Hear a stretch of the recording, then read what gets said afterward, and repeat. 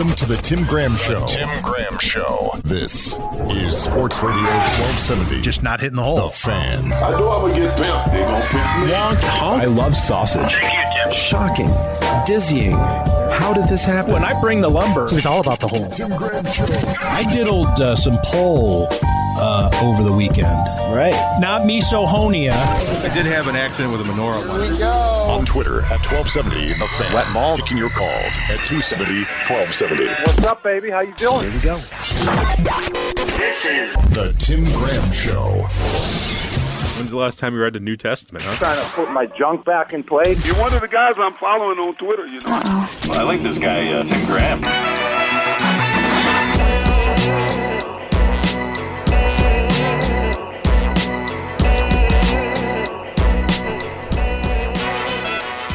Welcome in to the Tim Graham Show here on 1270 The Fan. Brought to you by CTBK, Shampoo, Travis, Besaw, and Kirshner. CPAs and business consultants. Tim Graham is under the weather, so Jonah Bronstein and myself, Matthew Fairburn from The Athletic, will be carrying the load for Tim today. We've got a pretty jam-packed show, I would say. We've got a lot to talk about. I'm excited. This is arguably the Bills' biggest home game in quite a few years. 9-3, the Bills are hosting the Ravens on Sunday. We're going to have Joe Licata on to talk about that in the 5 o'clock hour. A unique challenge the Bills face in Lamar Jackson and this offensive scheme that Greg Roman is running. We're also going to have Danielle Lerner on here pretty shortly, 4:10, to talk about Louisville basketball, the number one team in the country, and with a Buffalo tie, right, Jonah? The number one player on the number one team in college basketball, Jordan Nwora, Park School graduate, led him to a big win over Michigan last night. And Louisville, with Jordan Nwora leading the way, he's the best player on the best team in the country right now. There's a lot happening in college basketball. It's been already an eventful season, a lot of upsets, and last night had two big-time matchups, in college hoops. And UB was also playing last night. They got beat down a little bit by Vanderbilt. There was a huge upset last night. Charleston Southern beat Mizzou. It's been a crazy college basketball season if you've been tuned in at all. I think most people, or a lot of people, wait until March to tune in, but it's already, if you're one of those people, you've already missed out on a lot. How do you feel about that Mizzou loss? And our guest joining us real soon, Danielle Lerner, also Mizzou made, as our Matt Fairburn, and 1270's own Jerry Sullivan, another Mizzou made journalist.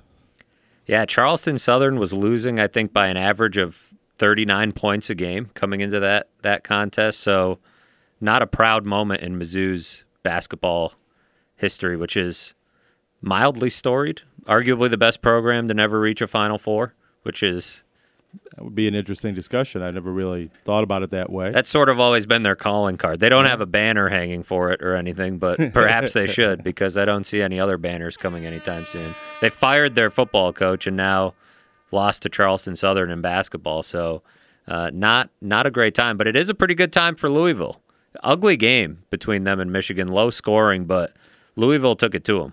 Defensive game. Michigan came in undefeated, top 5 team in the country, and Louisville didn't play their best offensive game.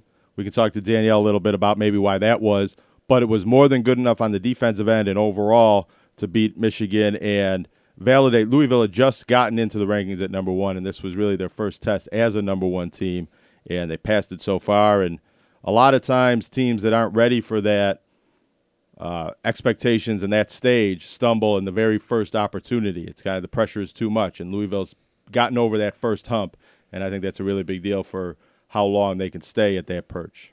And Jordan Nwora feels like an under-the-radar Western New Yorker, in that you were mentioning not a guy that was necessarily highly thought of coming out of high school, but somebody who has really made his mark on that program and probably is he the best Western New Yorker in college hoops right now? Oh, absolutely. I mean, he might be the best player in college basketball, or at least he's in the conversation for a National Player of the Year type player. Probably will be a high NBA draft pick. How high? Might even be in the top 5 lottery pick mix. That's why he came back to Louisville, to put himself in position for that. And coming out of Park School, I guess it was 4 years ago now. This is his 3rd year at Louisville. He had 1 year at a prep school in Vermont. He was the best player in Western New York that season as a senior, and was considered a very good Division I caliber player. His father, Alex Wara, is the head coach at Erie Community College. People knew who he was, knew that he was 6'7" and could shoot threes, and was an explosive athlete. But he had a bit of an unrefined game, and I don't think there was a lot of belief at that time that he would be landing at a school like Louisville. That year at the prep school, he got better. I think he got a little bit bigger and stronger and more confident. And even when he signed with Louisville, some of the high school coaches and the people around town, they were impressed, but thought, they must have real good connections at that prep school in Vermont, because it seemed like he really raised his recruiting profile and how he was perceived nationally in that one season from where we saw him in Buffalo. And I still think he's somebody people don't know a lot about. I got a message last night from a student in my Bidai class who was a Michigan fan watching the game, and this was the first he had learned that there was a Buffalo player on Louisville. So obviously now being on the number 1 team, a lot of more people know who he is. But I think coming into this season and coming into that end of last season when he really blossomed, a lot of people were a little surprised to learn, there's a Buffalo kid on Louisville playing every night on ESPN and the ACC. Yeah, it's not every night you see that, and not every year really that you see an athlete come out of this area and get put on that stage. We've got Danielle Lerner on the line from The Athletic. She covers Louisville hoops. She covered the game last night, was up into the early hours of this morning chronicling that one. So, Danielle, thanks so much for carving out some time for us. Yeah, no problem, guys. Thanks for having me. What did you make of that game last night, the way that Louisville, performed on that stage with the number 1 ranking, having a matchup like that this early in the season and with the expectations that come along with being the number 1 team?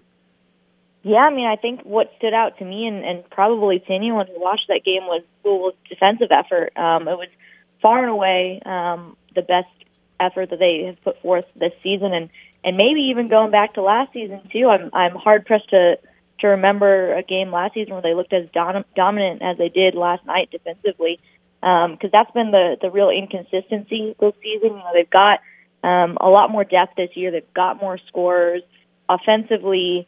They've had some highlights that I think are hard to miss, but on the defensive end, I wasn't really sure how they're going to stack up against a team like Michigan.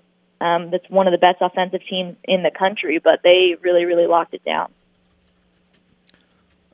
We're here on the NCCC Thunderwolves hotline with Danielle Lerner from The Athletic College Basketball. Danielle, can you tell us, we know who Jordan Nwora is coming from Buffalo and the player he was here at the Park School. I'm not sure everybody around here really understands what he's meant to Louisville basketball last season and now coming into this season. Can you just describe what his role is and how important his play is to the number 1 team in the country? I mean, I don't think there's any overstating it, really. You have the kid who last year emerged, was the ACC's most improved player of the year, led Louisville in scoring, and is, when he elected to come back to school this year instead of pursuing an NBA future, that was one of the biggest boosts that Chris Mack could have asked for.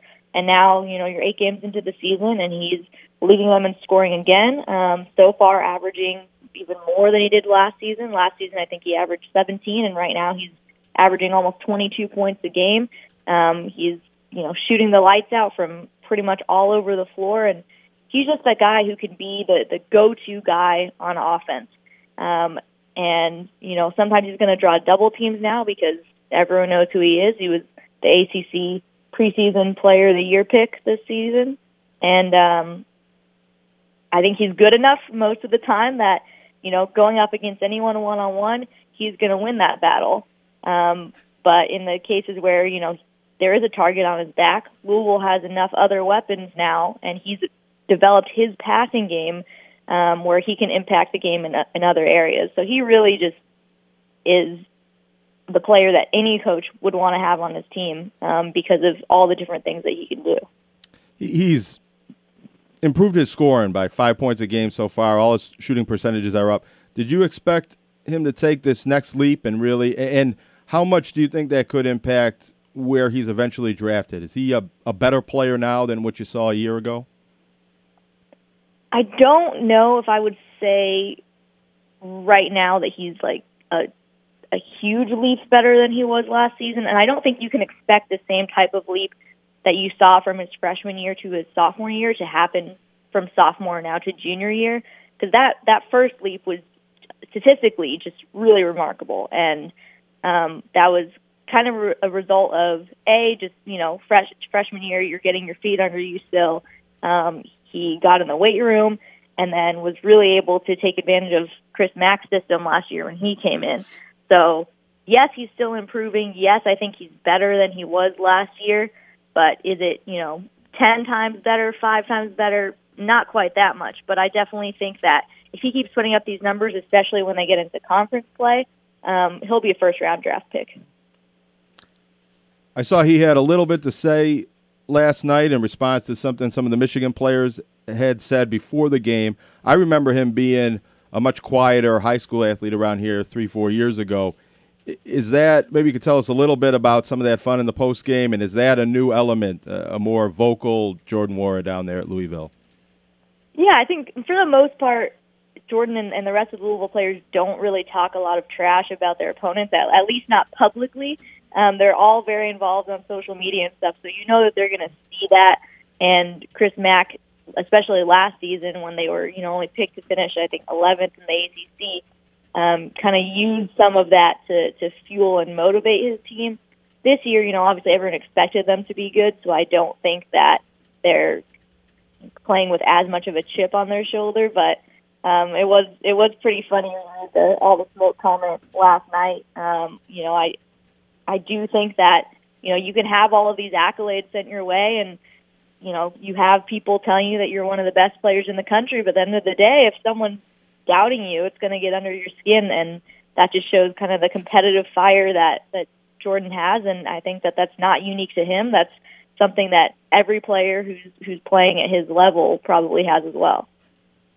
You mentioned that leap that he took between his freshman and sophomore seasons. I'm curious, what do you think led to his development and how big a part of their plans he was when he was recruited there? Because, we see him come out of the Buffalo area as a pretty big recruit and one of the better players in the area. But, sometimes guys like that can get lost in the shuffle at a school like Louisville. Just what was his early development like there and how how was he able to emerge as a go-to guy last year? Yeah, well, I think the important distinction here is that he was recruited by Rick Pitino, right? And then when he got here, Rick Pitino obviously was fired, and he had to play under David Padgett, who really did an admirable job as an interim coach for that one season. But you're recruited by one coach, and then you get there, and that coach is gone.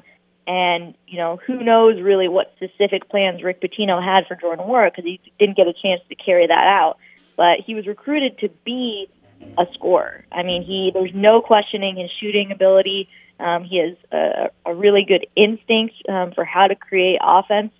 Defensively, I think, Rick Pitino's system relied a lot more on gambling, on jumping into passing lanes, on kind of playing a little more aggressive and out front.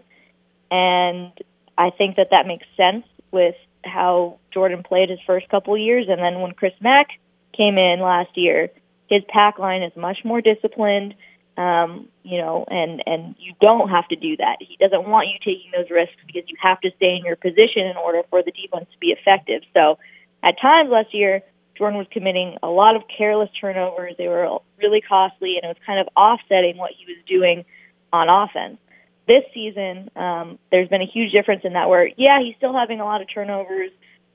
He's had 19 so far, so it's not great, but the way that he's turning the ball over is not as bad as it was. He is much more disciplined, much more control of himself. He takes ownership if he makes a mistake like that, and works to get back and fix it. So I think that you're seeing him become a more well-rounded player now because of the emphasis that Chris Mack puts on defense. Danielle, what do you think? Obviously, this team is pretty close to its ceiling as the number one team in the country, but it probably has aspirations to finish as the number one team in the country in the Final Four. What do you think are the team's chances of being at this level in March rather than, now here in December? I think it's pretty good. I think that the Michigan game was a good litmus test for that. That was the first ranked opponent that they had played. Granted, Michigan was unranked prior to this week, but that's a really high-quality, brand-name team, and they hadn't been tested against someone like that yet this season. So they'll get tested again. They've got Pitt this Friday, and then they go to New York next week to play Texas Tech, and I think that those will kind of give us some more clues as to how high this team's ceiling is. But the way they're playing right now, and the way that their best players, including Jordan, but also including Stephen Enoch and Dwayne Sutton, are playing right now, I mean, I think that this looks like a Final Four team. Of course, it's very early to project any of that. And speaking of Final Fours, do you agree with our Matthew Fairburn, your athletic colleague, that Missouri is the best program that's never made it to the Final Four? As a Mizzou graduate, I would like to agree with that technically, but I don't know if I could say that. Granted, I didn't actually grow up watching or caring about Mizzou basketball before I went there, so not quite confident enough to fully agree with you there, Matt. How glad were you to be covering the game you were covering and not watching Mizzou get upended by Charleston Southern last night? Oh, yeah, that was I caught the highlights from that later, should I say lowlights. Yeah. So grateful. I mean, there were times with the Louisville-Michigan game that the offense was very ugly the first 10 minutes or so, but at least it was a little more interesting and even keel. Absolutely. Well, Danielle, thanks so much for joining us. I know it's been a busy time of year for you. We appreciate you carving out a few minutes. No problem. Have a good one. That was the Athletics' Danielle Lerner joining us on the NCCC Thunderwolves hotline. Come be a part of a winning team at Niagara County Community College. Very cool to see a Western New York product be such a big part of a big-time program down there at Louisville. Yeah, and it's going to get even cooler if they're in the Final Four in the NCAA tournament, that kind of spotlight, especially if Jordan's able to win National Player of the Year or be in contention for an award like that and possibly a national championship as a team. And then it could get even more exciting. The Nigerian national team that his father, Alex Wara, coaches, they're qualified for the Olympics. I think barring any sort of injury or something to do with the NBA team Jordan ends up with, he'll probably play in that Olympics for the Nigerian team for his father. And then, a player who's National Player of the Year and going to get drafted as high as Jordan Wara, you would expect, could have a pretty exciting NBA career to follow. So it's not the beginning. The beginning was back here in Buffalo, but this is still maybe the early stages of Western New York following and enjoying Jordan Wara's career. And because we are pros at this, we're going to transition from one Louisville product to another. When we come back, we'll tell you who that is. Yeah. You got to figure it out. Lamar Jackson is coming to town, and he made a name for himself at Louisville. So we'll talk about that and this matchup that the Bills have coming up when we come back on the Tim Graham Show here on 1270 The Fan.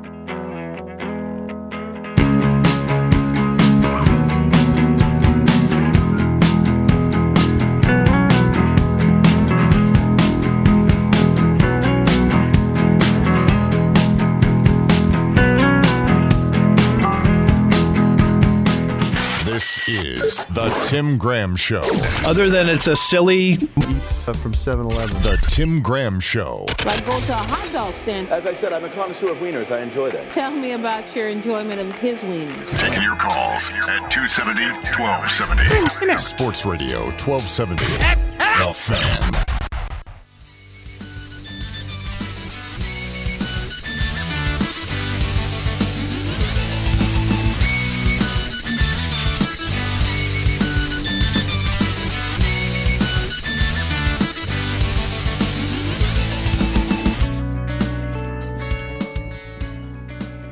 Back here on the Tim Graham Radio Show. I'm Jonah Bronstein sitting in for Tim Graham.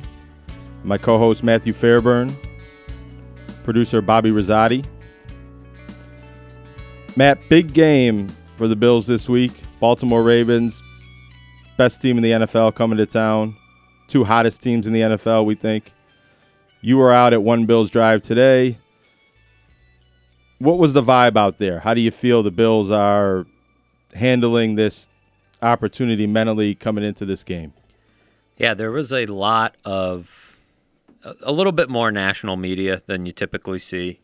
But for the most part, I can picture them using the same type of motivation that they always do. We always hear from them after the games about, y'all were picking the Cowboys, or we heard so much about X player, or we heard so much about Baker Mayfield, now look at us. We heard so much about Ezekiel Elliott, now look at us.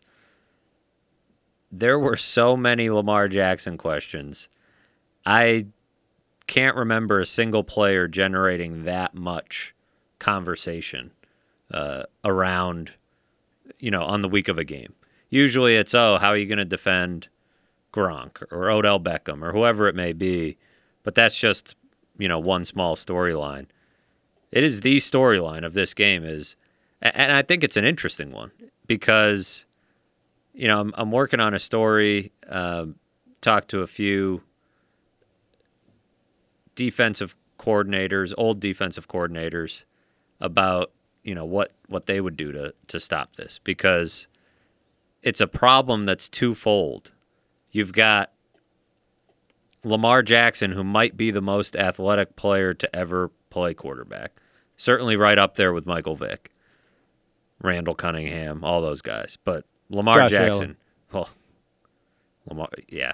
I mean, I'd like to see those two line up and run the 40-yard dash. Josh Allen's not, he's no Drew Bledsoe back there, but Josh Allen is not quite Lamar Jackson either. But so you've got this unbelievable athlete at the quarterback position, which is unique to prepare for in its own right. But then you also have a running scheme that some people have described to me as like the single wing. And when do you ever see that? When do you ever see that option style football in the NFL? You just don't. And so you're sitting there and, the Bills had a long week to prepare as a coaching staff, but you're still asking your players to do some different things. You can't run any sort of defense where your back's going to be turned to the quarterback.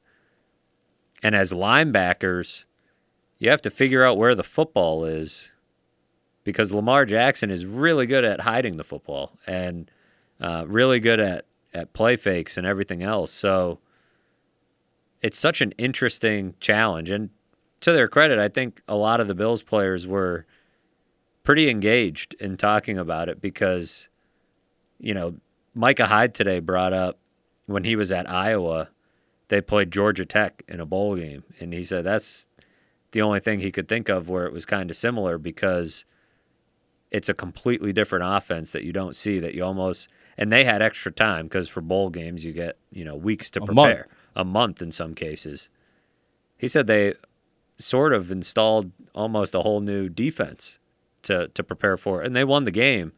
But he said that month of prep was miserable because it's just something that you're not used to seeing, and you have to retrain your eyes and then turn around the next week and go back to not worrying about it. I think that's what's given teams a lot of problems, is that it's not just about Lamar Jackson being an athlete. It's about him being a part of a really dangerous scheme that really accentuates his talents. And he's got Mark Ingram back there. He's got 3 tight ends who can make you pay. He's got Hollywood Brown at wide receiver and a great offensive line to go with one of the best defenses in football since, I think it's week 4, week 5, that they've really turned a corner. So there's a lot of challenges that this team presents. And I think you get the sense that the Bills are well aware of those challenges and nobody's sticking their nose up at Lamar Jackson anymore in this league, I don't think. Everybody recognizes what he brings to the table, And until somebody finds the answer to stop him, it's hard to buy into the people who say, the league will catch up to him. John Harbaugh today on a conference call said the league's not going to catch up with him until he retires. As fast as he is, nobody's catching up with him. That's right. Now, what type of expectations do you have, should we have, for the Bills' run defense, considering they've played pretty well the last 3 weeks? They figured something out with the run blitzes, an overall aggressive style that has gotten more sacks and been pretty good against the run. Dallas was able to move the ball on the ground early in the game, and their yards per carry was pretty good, but they didn't dominate in that facet. But is this challenge with what Lamar Jackson can do?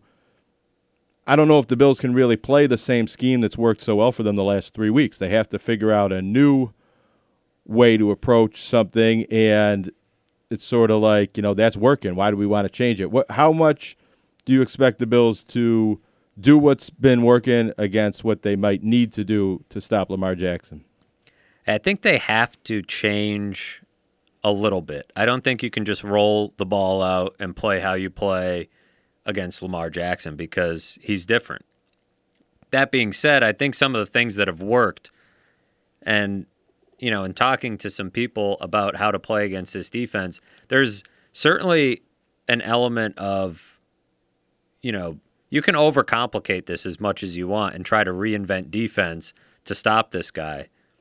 Or you can really dial in on the simple things that they talk about all the time that make us roll our eyes, getting off blocks, making tackles. It's hard to run in the NFL when there's no hole. And the big plays don't happen as often if you tackle on the first try. Really, really hard to do against Lamar Jackson and this running attack.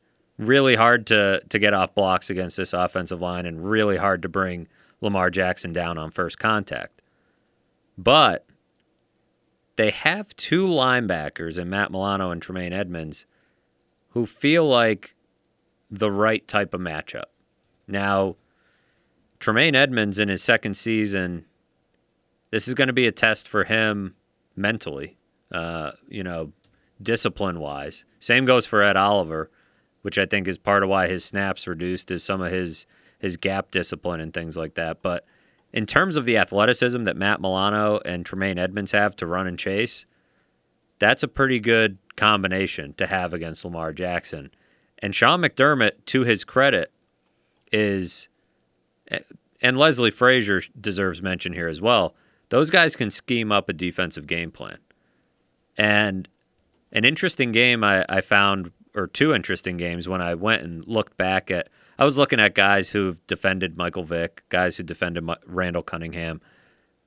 Sean McDermott was on that Eagles staff that had Michael Vick's number between 2002 and 2006. Knocked him out of the playoffs twice, really shut him down.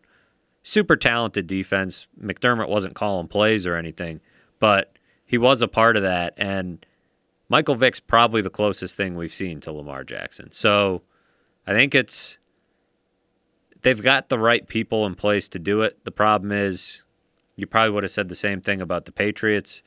You would have said the same thing about the Rams, who had a really talented defense and an experienced coordinator. There have been a lot of talented teams that have tried, and as Eric Weddle put it, had their face peeled off by Lamar Jackson. So the Bills just have to avoid getting their face peeled off as often as possible on Sunday. And so might the fans. The weather's turning. This is not September anymore for not just the Bills fans, but everything gets the stakes raised in the audience as well. When there's snow and rain and sleet whipping around in that stadium, you might get your face peeled off, whether you're on the field or in the crowd itself. You got to booze up a little to numb it away, It's supposed to be a balmy 43 on Sunday. So no face peeling weather in that crowd. That can change quickly in Orchard Park, though. All right, we'll be back. Second hour, Joe Licata will come in to peel our faces off. Tim Graham Show, 1270 The Fan.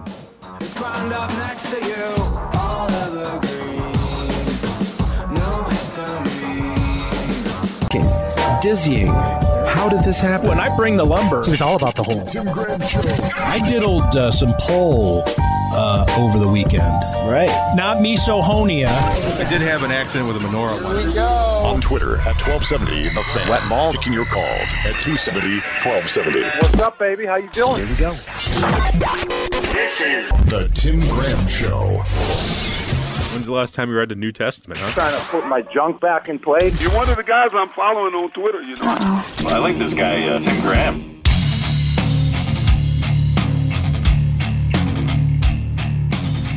Welcome back to the Tim Graham Show, brought to you by CTBK, Shampoo, Travis, Besaw, and Kirshner, CPAs and business consultants, celebrating their 25th anniversary. Matt, you can find them on Twitter at CTBK45. That's Matthew Fairburn from the Athletic Buffalo. Bobby Rosati, behind the boards, producing for us. And we're going to be going to the NCCC Thunderwolves hotline with our former co-host.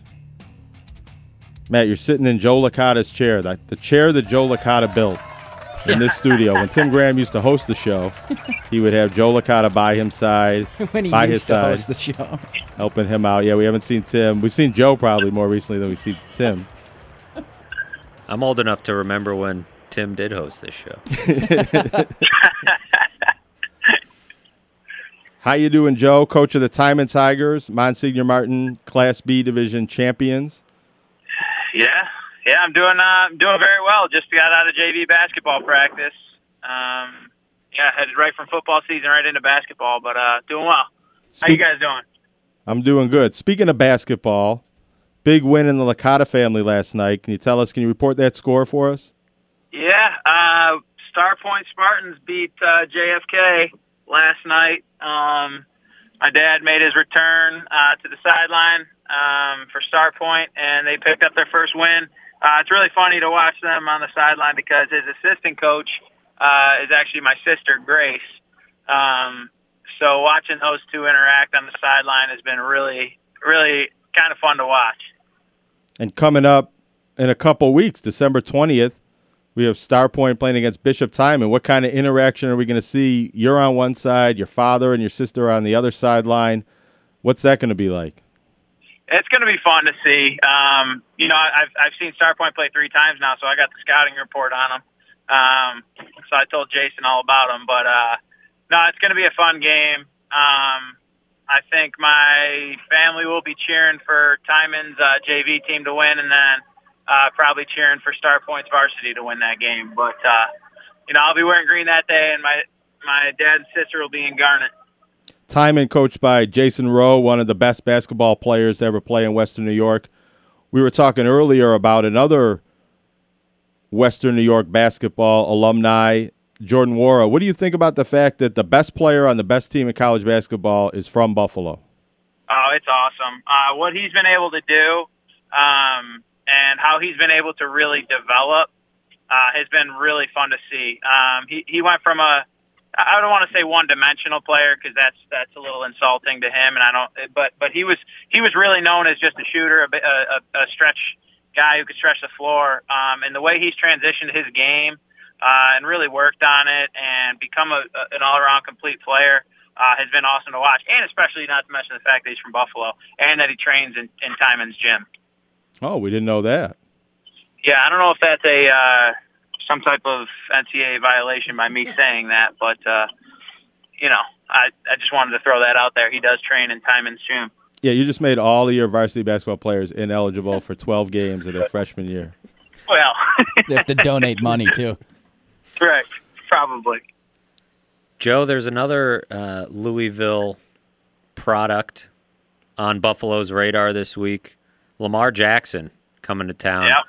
I'm curious how much you've gotten to watch him and what they're doing on offense, which is unusual in the NFL game from a scheme standpoint. I mean, what have you seen from him and the scheme that's making it work so well? Well, Matt, I actually had a couple meetings today with a couple college coaches that come into our building and want to talk to our seniors about recruiting them to come to their college. And one of the coaches today talked about when he calls offense, he doesn't run what he wants to run. He runs what the players are good at. So I thought that was a pretty interesting thing of him to say. He said, we have our system, but if our players don't fit our system, then our players become our system. And you kind of learn that's the best way to coach a team. And that's what Baltimore's been able to do is they run their system through their players and their playmakers. And they're not afraid to have Lamar run the ball. They're not afraid to let him throw it. And he is incredible to watch. And another guy Buffalo fans should be pretty aware of is a guy named Greg Roman, who is calling plays for that Baltimore Ravens team, and he has done an unbelievable job. I go through and watch some of their schemes that they're running, and their schemes in and of themselves are not all that complex, but their shifts and their motions pre-snap, getting the defense to declare certain things, they're causing mismatches and putting battles. And a lot of times the Ravens offensive guys are just better than the guys that they're going up against. So as a coach, best thing you can do is to get a one-on-one situation, and that's what Greg Roman's been able to do, and the Ravens guys are better than the guys that they're playing against. What type of challenge does it present to have to deal with a unique scheme and a unique talent at quarterback when you're preparing and you're trying to coach up your team and say, we've got to learn how to defend this completely new offense, and you might have to scrap some of the things that you do on a weekly basis?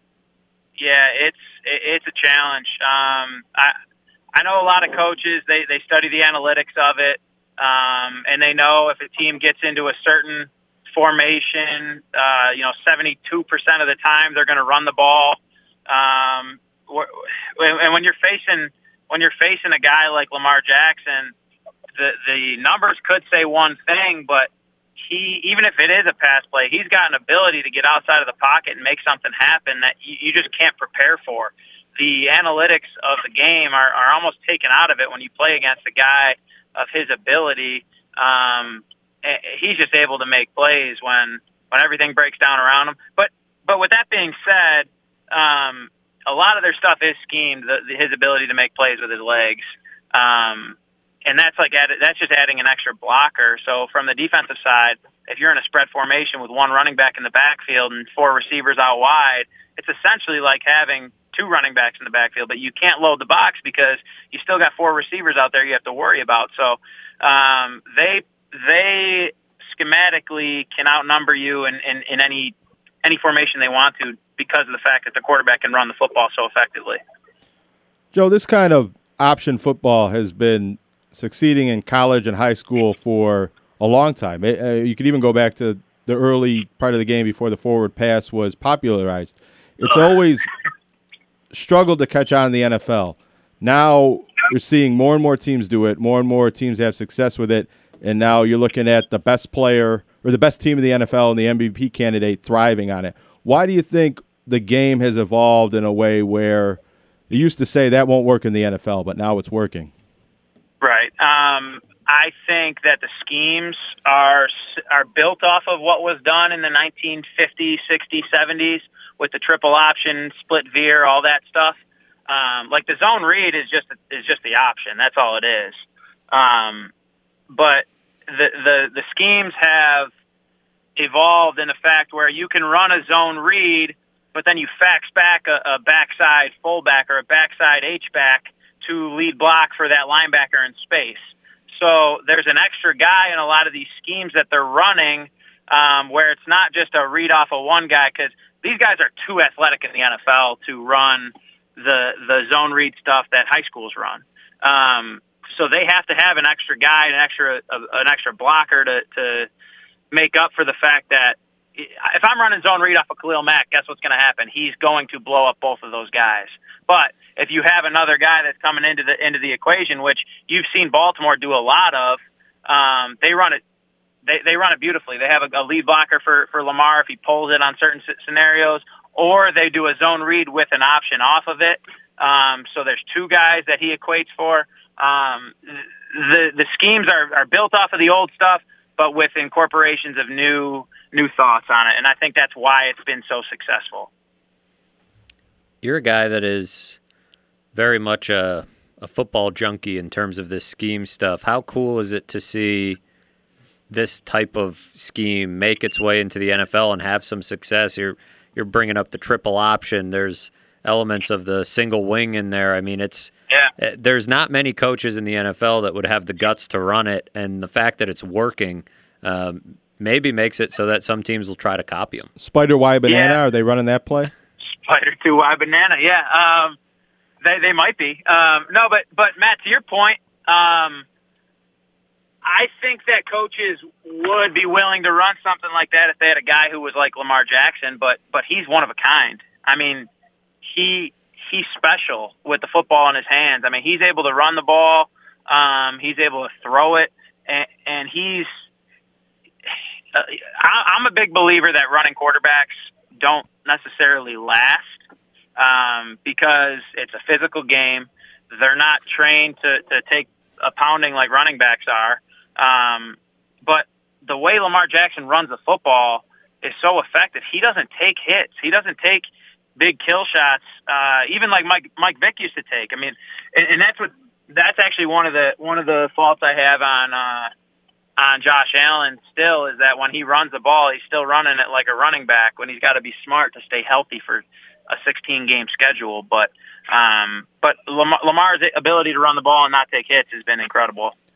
Joe, if Lamar Jackson, as you said, is a one-of-a-kind player, and he produced like this and looked like a one-of-a-kind player in college, why do you think he lasted to the 32nd pick in the draft and teams like the Bills that needed a quarterback listed him and prioritized him below other quarterbacks that aren't one-of-a-kind talents like he is?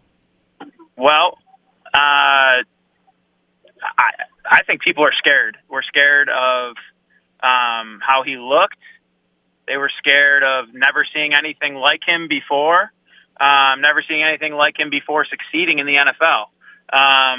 But it was interesting, and I loved the shirt he was wearing in his post-game press conference the other day. It just said, "Who cares? Work harder." And I think that you watch all this stuff on certain guys running a certain 40 time or having they're great on the board and all this stuff, but what you can't measure is what's inside of their heart. And I mean, this dude's willing to outwork everybody else, coupled with an insane ability to throw and run the football. And that guy's going to succeed, which has been awesome to see. Let's talk a little bit about Josh Allen for a second. We've seen a bit of a transformation in the last 3 weeks. He's a lot more efficient. The offense is a lot more efficient. They're also running a lot more hurry up, no huddle type of stuff. Daboll's communicating with him until that 15-second mark in the headset. Just a big turnaround for him in general, I think, culminating with that Cowboys game. What have you seen from him that's allowed him to turn a corner, and has he turned a corner? Is it too soon to say that he's starting to arrive a bit as a franchise guy? Well, I think Bills fans should definitely be excited about where he's trending towards. And I think that the sport of football in general is the one where coaching matters the absolute most. And the fact that Daboll has simplified things, seemingly simplified things, and taking all of the reading portion of the play of the play out of Allen's. Matt, when you and I broke down those plays last year for the Athletic, a lot of Allen's big plays were based off of two-man concepts, where he just had to read off of one key player or one key concept on the defensive side. And it seemed like the first few weeks of the season this year, when Allen was struggling a little bit, not putting up bigger numbers, they had him scanning the whole field and reading, 3 to 2 or 1 to 2 to 3, and it just wasn't working. And now they've gotten back to the more simple, quick game stuff or deep play action stuff where he can take a shot downfield with deep crossing routes. So I think that the play calling has been more geared towards his abilities to make a decision off of one player and go with it and trust it and be really good at fitting the ball in tight spaces when he needs to. What do you make of your UB Bowls? Going bowling again. Talk about reinventing yourself on offense. I know. That's amazing. I mean, the way Coach Leipold's been able to get that group of guys to play to that level, really getting the most out of his guys has been impressive to watch. You lost the MAC Player of the Year, and Tyree leaving, and then Anthony Johnson leaves. There's a bunch of holes to fill on that offensive side specifically, and defensively, obviously losing like Khalil Hodges. But the way they've been able to replace those guys, I shouldn't say replace, but rebuild and fill spots and get the most out of the guys has been fun to watch, especially with Matt going out, Matt Myers going out, Van Treese coming in, playing pretty well, and them being able to run the ball. That running back's pretty good. He'll probably be playing on Sundays in 2 years. But it's been awesome. I'm a little bit jealous that they're going to the Bahamas, because when I was a player there, our bowl game was in Boise, Idaho. The Potato Bowl. Boise's the famous beautiful. Idaho Potato Bowl. Boise is beautiful, except when it's December and you can't feel your fingers, and you'd rather be on a beach in the Bahamas. You mentioned that you went to a bowl game in 2013. That was right your sophomore year at UB? Yep. And you experienced playing 2 more years. You guys had good seasons, but they weren't bowl-eligible seasons. What is the significance, you think, of Buffalo being able to do this in back-to-back years, having a very senior-led group, or Tyree Jackson was a redshirt junior, and then losing all those seniors, losing guys to transfers, and Tyree Jackson going to the NFL early, and still being able to win games and not have to clear that hurdle of rebuilding over a multi-year period? What does it mean that Buffalo is a team that can do that now consistently? Well, it's awesome. I think that people don't realize how important bowl practices are. You get an extra 15 practices. You get an extra 3 weeks of practice when you are eligible for a bowl game. So when we were practicing for our bowl game in 2013, I know we let all of our younger guys really run those practices. The older guys who were starters, we barely got any reps in 10 of those 15 practices. So it was really more of a developmental stage, getting those guys ready, those younger guys in, and getting them reps. So I think that this past year, Coach Leipold probably did the same kind of thing and got those younger guys ready. He knew he was going to lose a lot of seniors last year and got those guys ready to play. So that's definitely one part of it. And then the other part of it is really the eye test at UB.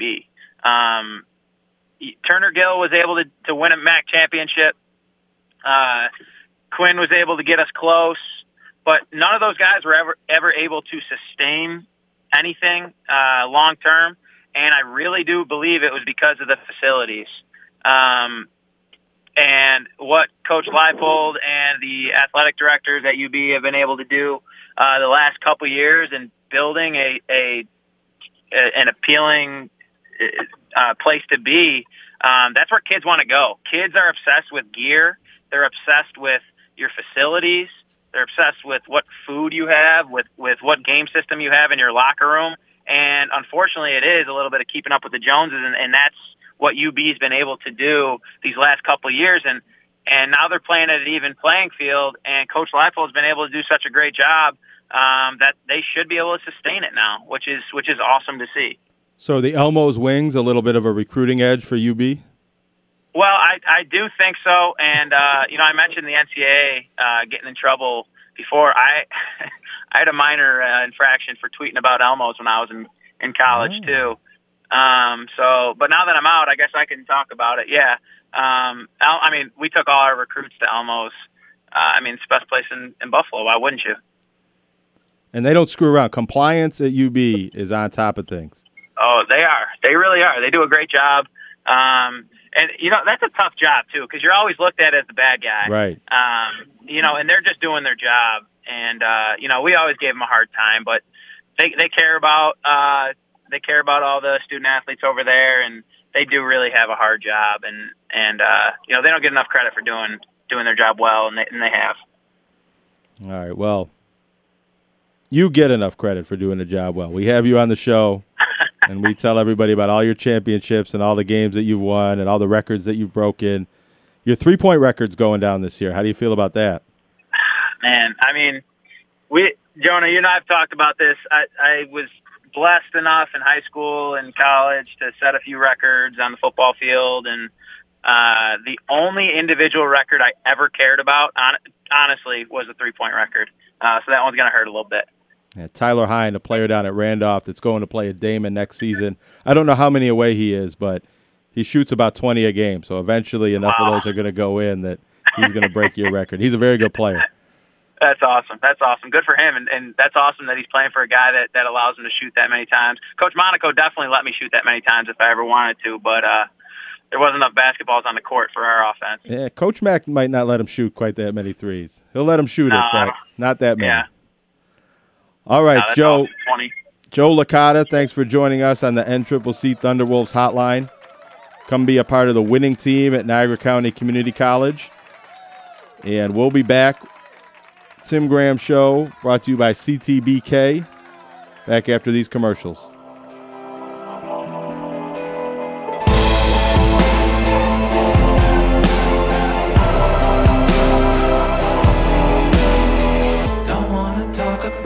Graham Show. What's the time period for when you can watch that Now on Sports Radio 1270. The Fan. Tune in radio and sportsradio1270.com. And on the Fans app. Your wife will never know.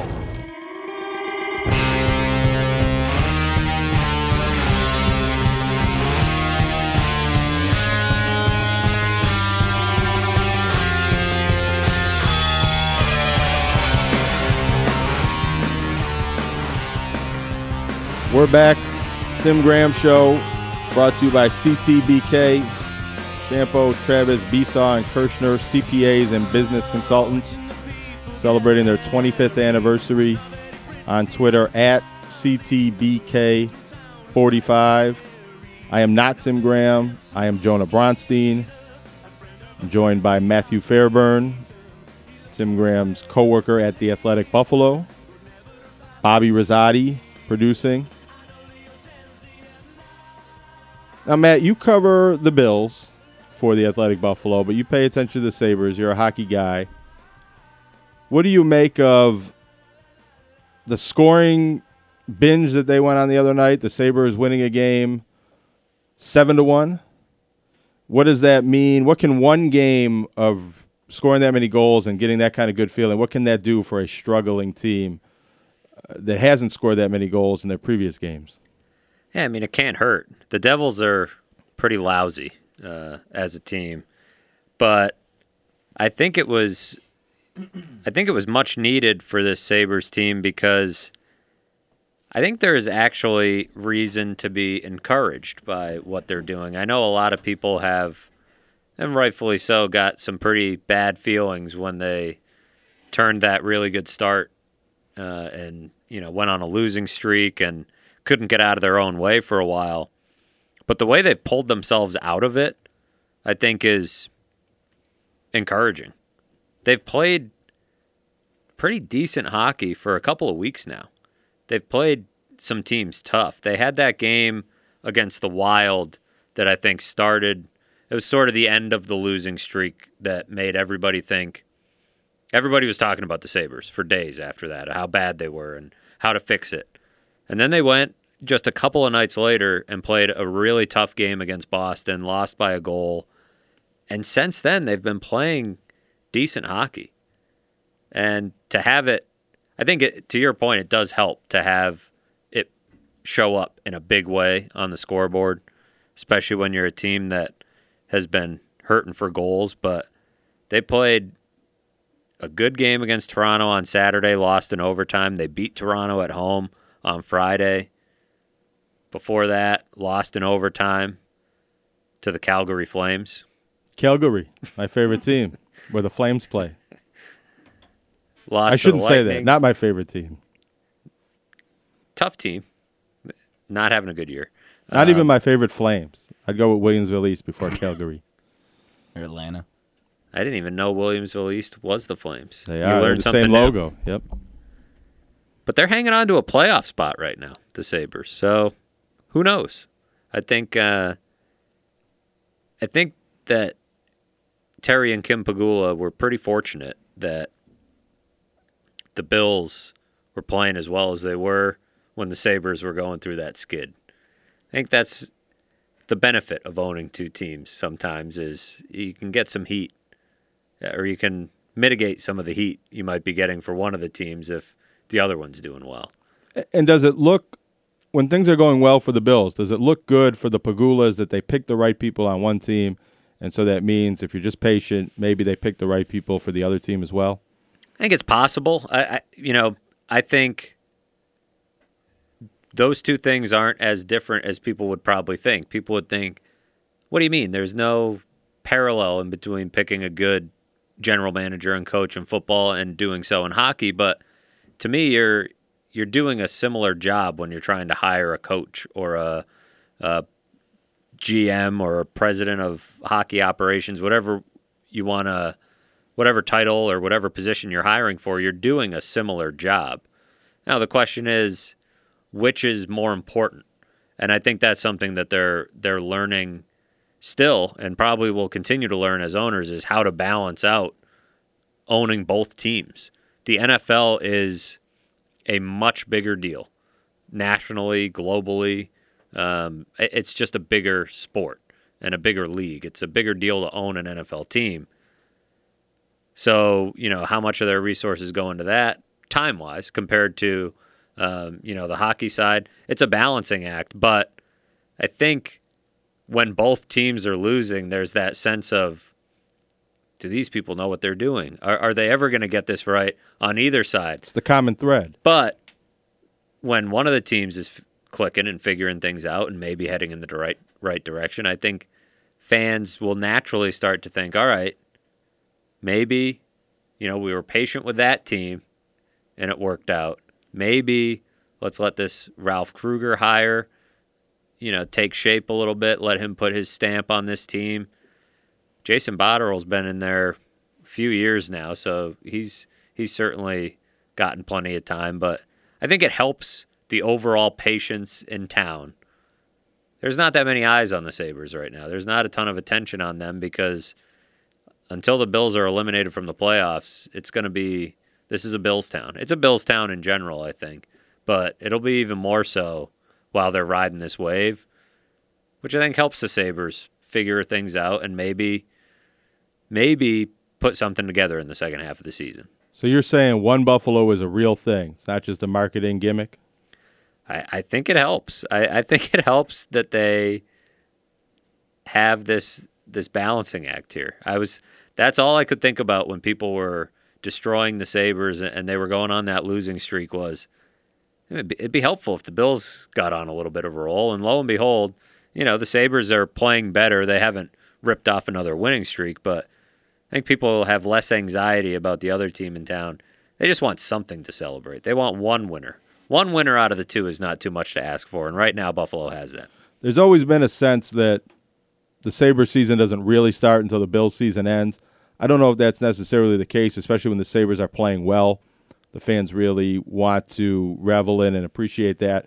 But it does allow the Sabres to hide a little bit when they're not playing well, and as soon as the Bills season ends, there's kind of nowhere to hide, and that usually happens right around the first of the year, but it looks like the Bills are going to stretch their season out another week at least, we think, maybe 2, 3, 4 weeks, and that could take even more pressure off the Sabres to find their way through a little bit of January and the rest of December. We're only at the beginning of December.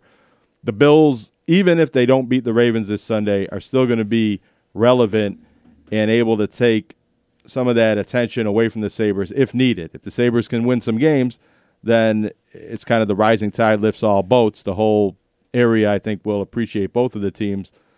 But there's less heat on the Sabres management and coaching staff as long as the Bills are playing, and especially when they're playing well. Yeah, I think in a lot of ways that can make Buffalo, probably for both sports, Buffalo can be a sneaky hard place to play because you are in that sort of cocoon and there's not as many eyes on you maybe as in New York or a bigger market like Boston or Chicago, but those eyes are intensely focused on you at all times. And that's true of the Bills and it's true of the Sabres. And that's a hard thing to deal with when you're not having success. And I think that's why you hear a lot of former Sabres, not so much former Bills, but former Sabres. The Bills don't complain, even from this drought era. Reuben Brown era. Now, Reuben Brown was on some winning teams in the 90s, but some of these guys, they come back. Lee Evans didn't go to the playoffs at all during his Bills career, and he comes back and doesn't have anything bad to say about his time with the Bills. Yeah, few and far between, I feel like, with former Bills who don't enjoy it. And it probably has to do with how crazy a football market it is and how the fans continue to show up despite how bad they are. Recent years with the Sabres, I don't think the fans are why it's been a hard place Ryan to play. O'Reilly and Evander Kane won't be coming back 10 years from now saying how much they loved playing here. No, and I don't think that's an indictment on the fans in any way, but it's more just the town and the vibe that can get created when they start losing, especially when you're late in the season and the Bills aren't there to take some of the attention away.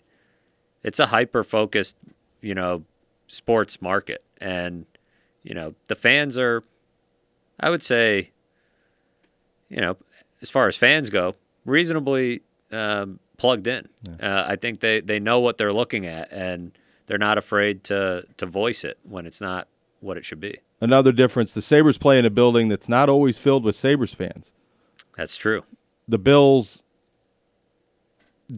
sometimes there's games where opposing fans buy up a lot of tickets on the secondary market, especially when they play a team like the Steelers is one where I've seen those yellow towels take over the stadium. But it doesn't happen often. But you wanted to make a little bit of a point. Biggest Bills game the Bills have played in 20, 25 years, at home, game of the week, nationwide. And how much do you have to pay to get a ticket on the secondary market to go to the game Sunday? $39 on StubHub right now. That's a bargain. I think the cheapest ticket I saw to get into Bills at Patriots was well north of $200 at the moment, approaching $300. Steelers, Bills. Let's check Steelers, Bills. And the weather's not going to be terrible. You called it balmy. About 40 degrees. It won't be a miserable now that could change, sideways rain in your face game, we don't think. I'm no Patrick Hammer, so I don't want to be. I'm not even Mike Rodak from that standpoint, predicting the weather and watching the Doppler radar. But you could get in, the cheapest you can get into Heinz Field at the moment is $90. One ticket available. Everything else is $100 plus. So, and that's, Bills Steelers. Bills Patriots up north of $200. Bills Ravens $39, which. And you were surprised by that? I am surprised by it. Perhaps I shouldn't be. I think you typically see the big games go for 50 plus, 60 plus sometimes. Even, early in the season, it could be north of $100 to get into that stadium. I think the weather plays a role. But man, that's not good. That's not good bang for your buck if you buy season tickets, right? If you can get them for $39 on the secondary market, and those aren't great seats, but you can get into the lower bowl for not too much more than that. I think it shows the resiliency of the Bills ticket buying market.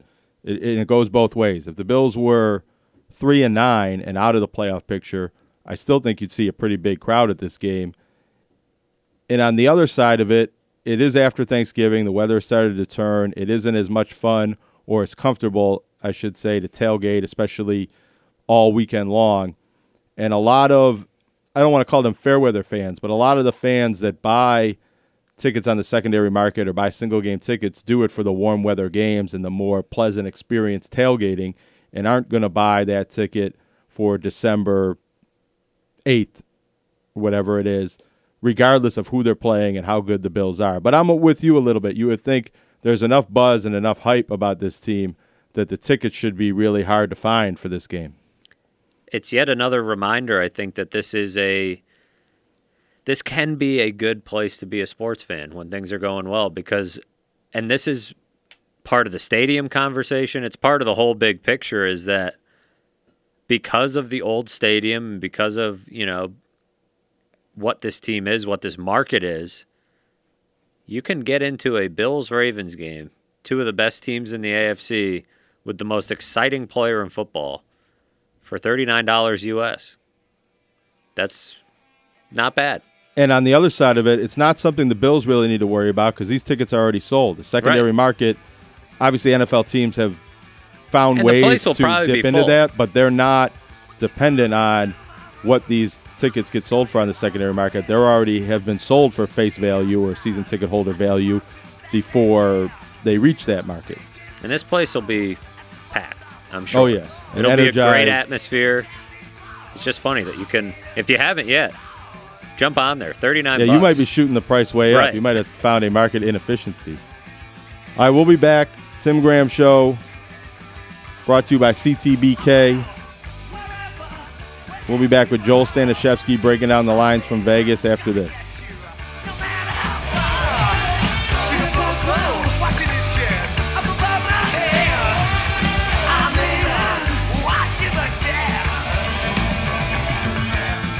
This is Sports Radio 1270, The Fan. The Tim Graham Show. And on the Fans app. Free to download in the App Store. Now back to the Tim Graham Show.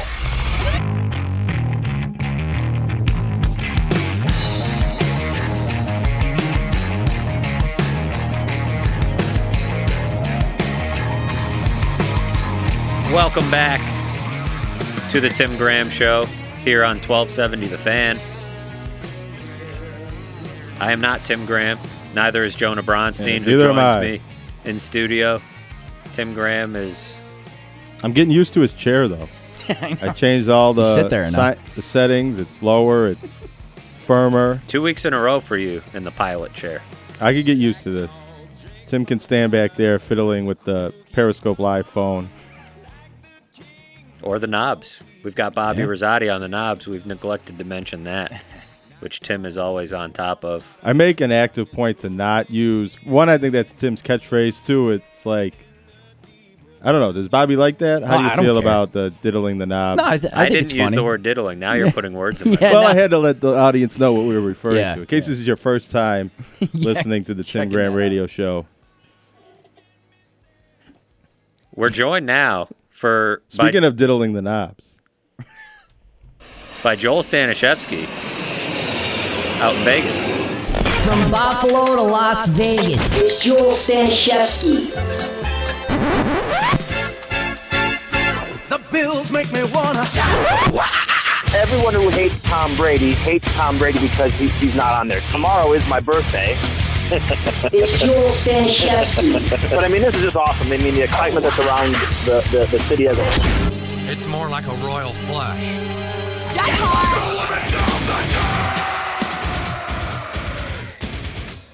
Joining us now on the NCCC hotline, Joel Stanishevsky for my favorite segment of the week. Joel, how are you? I'm great. How are you guys? Oh, we're doing well. We're curious how you made out last week with the Bills were big underdogs. Joel picked the Bills on this show. And I did. I actually played them on the money line, plus 215. I played them in running, plus $3 when they were down by 7. And then I just sat back and collected my money. And then I parlayed them as well with the Bears and the Saints. And I teased them with the Bears and the Saints. So I had an extremely good Thanksgiving. And then I really, really liked the Jets on Sunday, and I decided not to bet them. It was just like a lucky break for me because I thought that line was way off, and I decided to stay away from it because you never know with the Jets, and I was just lucky that I stayed away from it. Well, that's what Thanksgiving's all about, picking winners. Exactly. Sometimes the best bets are the ones you don't make. That too. Exactly. Everything was coming up Joel last weekend. What do you think of this line? with the Ravens a 6-point road favorite based on what I'm looking at right now. Maybe you have something different, but 6 point. Yeah, most of them are down to about 5.5 now. So the line, when it came out, they usually put them out a week early at the Superbook at the Westgate. They usually put them up a week in advance, and then they take them down when the game is played, and then they adjust them and put them back up. So they had originally put up Baltimore as a 7-point favorite. And when that number came out, I thought that was a little bit high. And it came back right after the game. They put it back up, I believe it was 6. And then since then it's been down to 5.5. There's even a 5 in town. I think that 5.5 is the right number right now where it should be. I was looking at every game. And what I do is I normally just look at the game and I think of what I think the line should be, just a quick what number sounds right to me. And then I'll look at some simulation sites. I'll look at some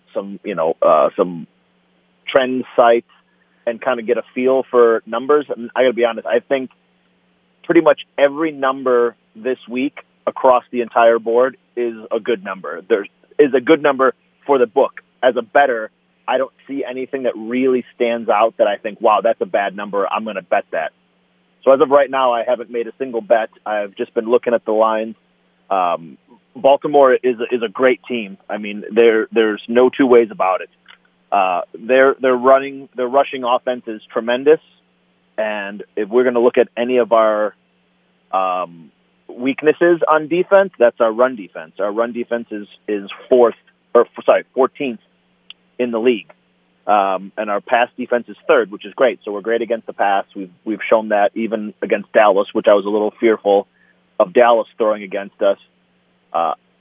As many people have seen and witnessed, Lamar Jackson is the ultimate X factor when it comes to that. He can throw, he can run.